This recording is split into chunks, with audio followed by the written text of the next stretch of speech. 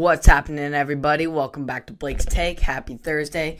Hope you all had a great day. Let's get right into some sports. We have some great news out of Nick Saban winning the winner of the Paul Bear Bryant Coach of the Year Award, which is very ironic since Bear Bryant, the legendary coach, obviously we all know 6 national championships with his time at Alabama, but it's so great to see one of the greatest coaches of all time, and Nick Saban, if not the greatest, next to Bear Bryant, win the 2020 award for the Bear Bryant Coach of the Year, and that is just so special to see him win that.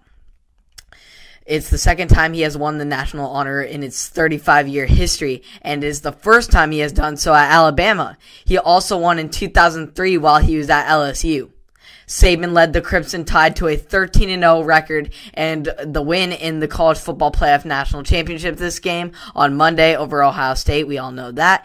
It is his 6th national championship. It is his 6th national title in 14 seasons at Alabama and his 7th overall, including the one at LSU. He is now the most national championships in the Associated Press poll era, or AP poll era, and the College Football Playoff, passing Bryant and the late former Alabama coach and the previous record holder who had 6. It's a great honor, I think, of any coaching award from my standpoint that anybody could ever receive because of who and what his name is, Saban said in a reference to Bryant.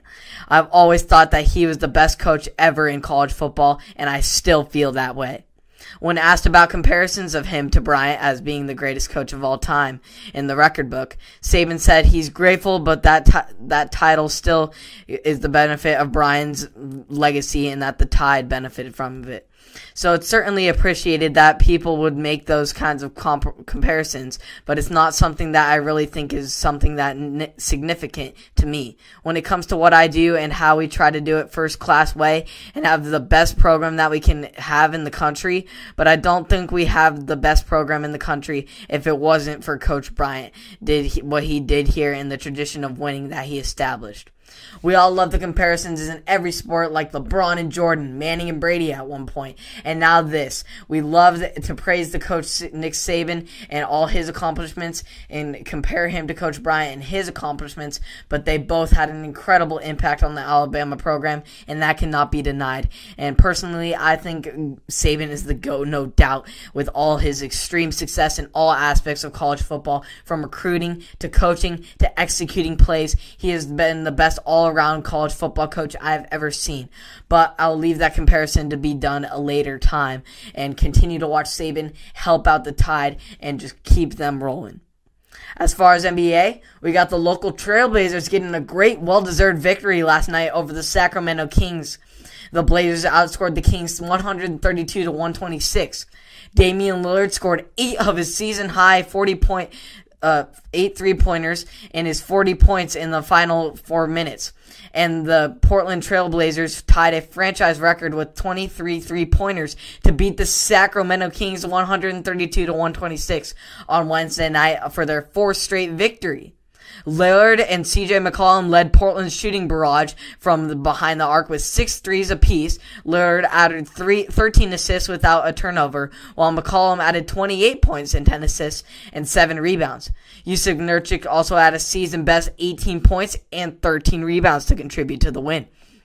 The Blazers trailed 20 midway through the second and were down 105-100 going into the fourth before rallying to win their 2nd consecutive game against the Kings in 5 days. Portland won on Saturday 125-99 in a pretty blowout victory.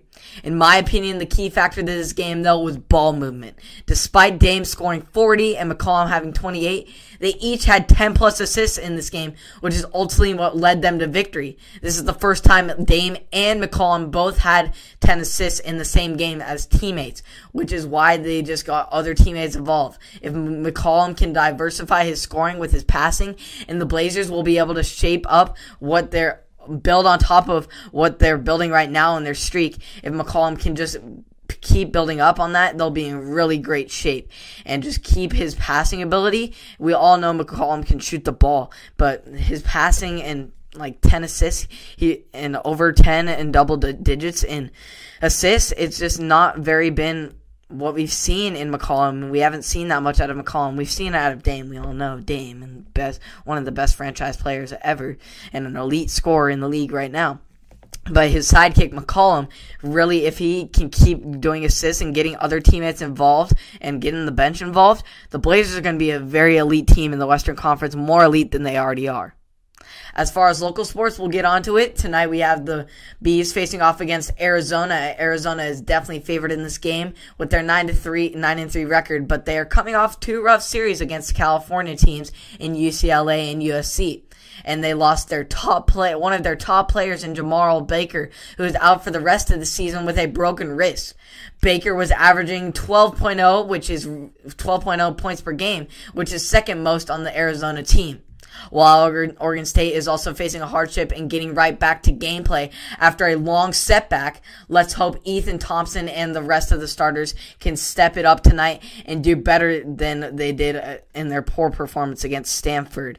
And that was a horrible performance by the starters. I'm pretty sure they only had less than 9 points as Ethan Thompson led the way for the starters, but the bench really showed up there. So let's hope the Beavs can pull off this upset, you could say, against Arizona and really get the key victory that they need in this Pac-12 play.